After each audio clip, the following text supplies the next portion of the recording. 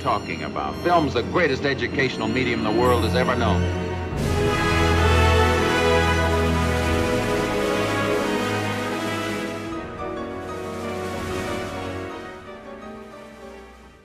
Hi guys, and welcome back to Teenage Golden Age, a podcast where we talk about old Hollywood movies from the perspective of the next generation. Today, we're going to talk about Barbara Stanwyck, one of my favorite classic film actresses. And Barbara Stanwyck's career is really interesting to me because through watching several of her films, I really found that her strong-willed, almost manipulative characters make up for the majority of her roles in the 30s to mid-40s when she was younger, and then as she aged, her characters became weaker and, less punchy. I mean, I haven't watched every single one of Barbara Stanwyck's films, but from films like Sorry, Wrong Number, Executive Suite, and There's Always Tomorrow, you can definitely see her withdraw from her empowered characters that she once played. It made me think of the role of ageism that played in old Hollywood and how women who were above a certain age couldn't play cynical roles.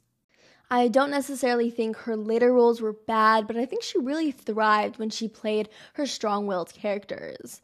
I mean, though her performance in Sorry, Wrong Number, one of her, later films, was super dramatic and emotional, I think her roles in the beginning of her career really showed her versatility in a way because she played really complex characters who could be vulgar and sympathetic at the same time.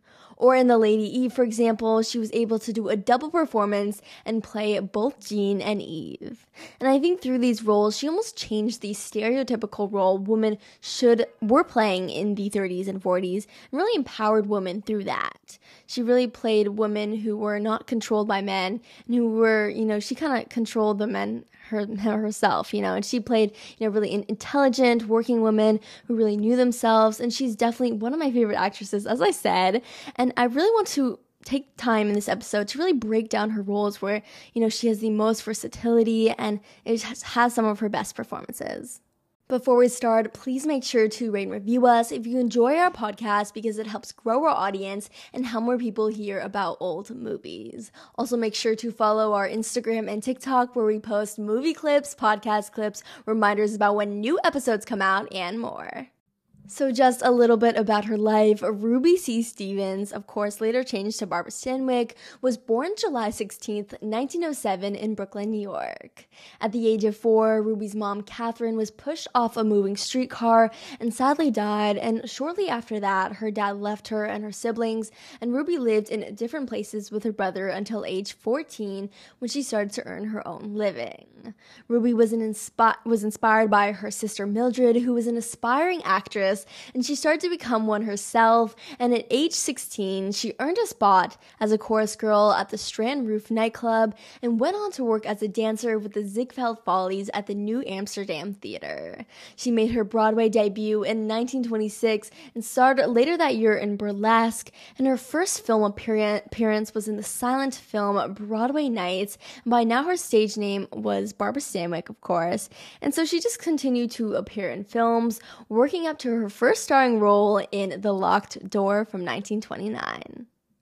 In 1930, Barbara signed a joint contract with Columbia and Warner Brothers.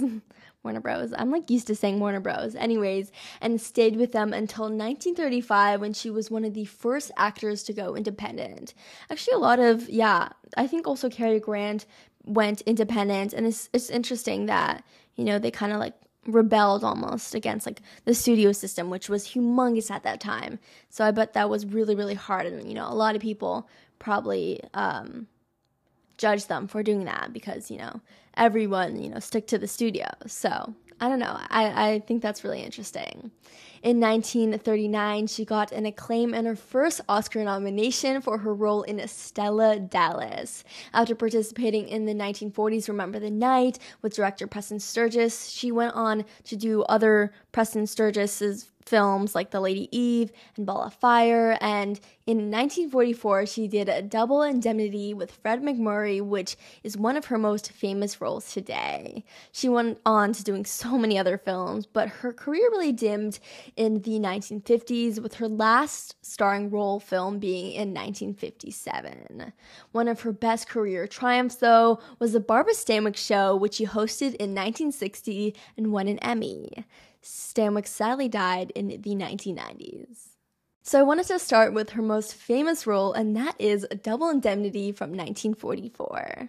In this classic film noir, insurance salesman Walter Neff gets roped into a murderous scheme when he falls for the sensual Philip Dietrichson, who is intent on killing her husband and living off the fraudulent accidental death claim.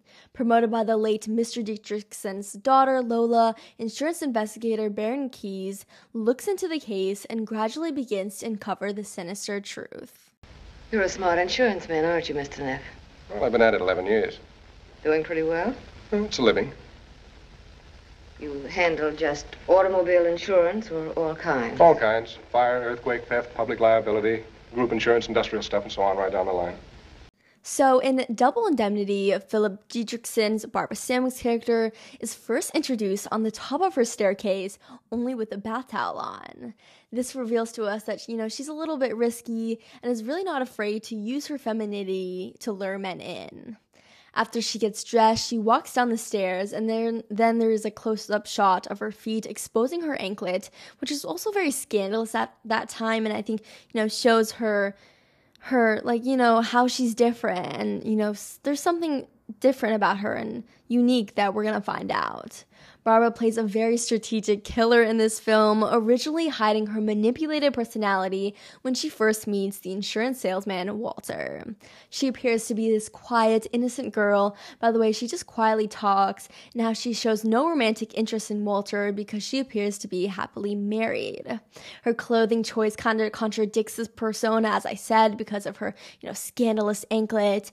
And in Double Indemnity, she really makes Walter pity her when she describes her life full of boredom and her relationship troubles. I think you're rotten. I think you're swell. She's really strategic in the way that she really builds trust with Walter and really makes him see her depression and just the deep hole she has dug herself in. Stanwyck's character doesn't get charmed and hypnotized by men, and she really knows how to coax them and use them to her needs.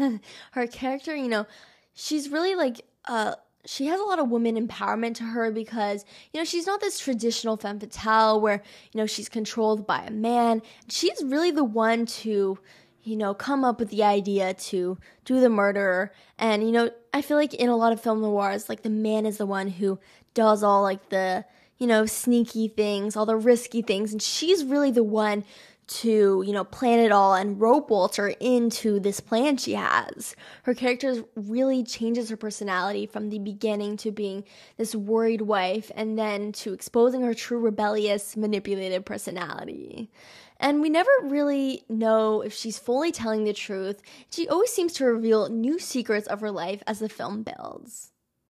When she doesn't get what she wants, she turns into this monster and then changes her personality again so she has Walter continue to love and act for her. She really, the whole film, she really changes her personality back and forth. And it's a lot to process, but it's an incredible performance.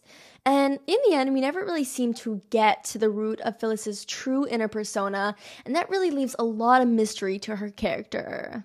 There is this one scene where they are at Walter's apartment talking about the cases where wives have killed their husbands and got the money because of accident insurance, and there's just this close-up shot of Phyllis's face, and she looks down almost with guilt, and we kind of sense that she's hiding something, and we really wonder if she was behind those other cases, and that really, drew me into the film. I think, we don't really know her past, and that makes us interested in her, what if she's done this millions and millions of times and hasn't got caught?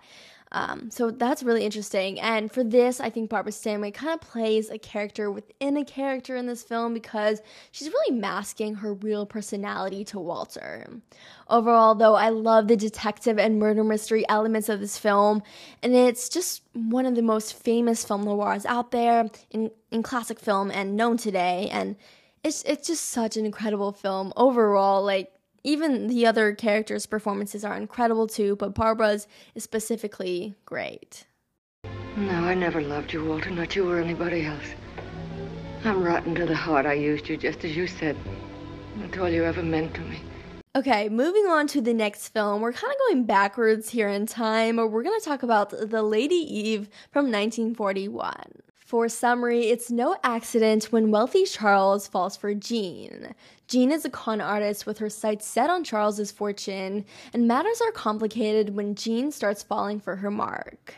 When Charles suspects Jean is a gold digger, he dumps her, and Jean, fixated on revenge and still pining for the millionaire, devises a plan to get back in Charles's life. With love and payback on her mind, she reintroduces herself to Charles, this time as an aristocrat named Lady Eve Sidwich. We first meet Barbara Stanwyck's character, Jean, when she's watching the rich Charles board her boat, and the first thing she says is, "Gee, I hope he's rich." This off the bat shows how she is a con artist, and she plays this manipulative character like in a Double Indemnity, but I think almost in a nicer way, and I'll explain that more. When she says this first line, it also illustrates Jean's honesty and how she's blunt about her intentions with Charles and is not attempting to fabricate them. She's experimental when we see her bumping Charles on the head with an apple, and she wants his money, but I also think she takes her job as a con artist in a jokingly way. That's why I say, she is manipulative in a nicer way because, she cares about getting his money, but I also think, she kind of knows she's going to get it already, so why not have some fun with it? You know what I mean? I would say the scene that really shows her whole persona in this film is in this dining hall scene. So on the ship, Charles is having dinner for the first time since boarding the ship, and when he looks up, we see all of these women looking at him and fluttering their eyes while they smile and drink the ale that his family produces. And this establishes this kind of norm of what other women were doing on the ship, trying to impress Charles because, of course, he's rich. And all Jean does is doesn't move an inch and puts her mirror up almost as if a TV. I actually posted this clip on TikTok, and a lot of people thought the mirror was a TV. And she watches the action unfold as she sees these women trying to get his attention, and I love her narration of the scene, and she knows she's going to get Charles because she doesn't bother to try and do what these other women are doing, and she makes fun of them because she thinks it's hilarious how much they're trying. Every Jane in the room was giving him the thermometer, and he feels they're just a waste of time. He's returning to his book. He's deeply immersed in it. He sees no one except... Watch his head turn when that kid goes by. Won't do you any good, dear. He's a bookworm, but swing him anyway. Oh, now how about this one? How would you like that hanging on your Christmas tree? Oh, you wouldn't? Well, what is your weakness, brother? So effortlessly does she put out her leg, and while he's walking, he trips on it. There, she gets angry at him instead of pleasing him and tells him to help her pick new shoes out in her cabin, and she's so smooth in the way that she so effortlessly lures him in, and she really knows how to manipulate him and almost go against what everyone else does. Instead of pleasing him at first, she fights him, and when he introduces himself, she bluntly says, "Everyone knows that. Nobody's talking about anything else." She uses Charles's ignorance when it comes to women because, he's been away in the Amazon for a while, so he hasn't really seen women that much. And, and through that, she makes him instantly obsess over her. And she kind of is, the dominant figure in their relationship and kind of controls Charles, which kind of, changes the stereotypical narrative that, the man is supposed to be the dominant one in the relationship. Differently from Double Indemnity, she kind of gets more emotional and raw as the film progresses and starts to leave her manipulative and selfish persona. Why don't you look where you're going? Why don't I look? Look what you did to my shoe. You knocked the heel off. Oh, I did? Well, I'm certainly sorry. You didn't? You can just take me right down to my cabin for another pair of slippers. Oh, well, certainly. I guess it's the least I can do. By the way, my name's Pike. Oh, everybody knows that. Nobody's talking about anything else. This is my father, Colonel Harrington. My name is Jean. It's really Eugenia. Come on. She actually falls in love in this film and really lets herself go, unlike in Double Indemnity when she really holds up a grudge and doesn't open up because she's really scared to. In The Lady Eve, Stanwyck's character cries and is really content with her loving emotions. She doesn't just push them away. And also in the film, she also plays, as I said before, an additional character towards the end named Eve, who is this very British, very comedic and loud character, which is also super fun and incredible to see, this quick switch in character that she does, and I love it.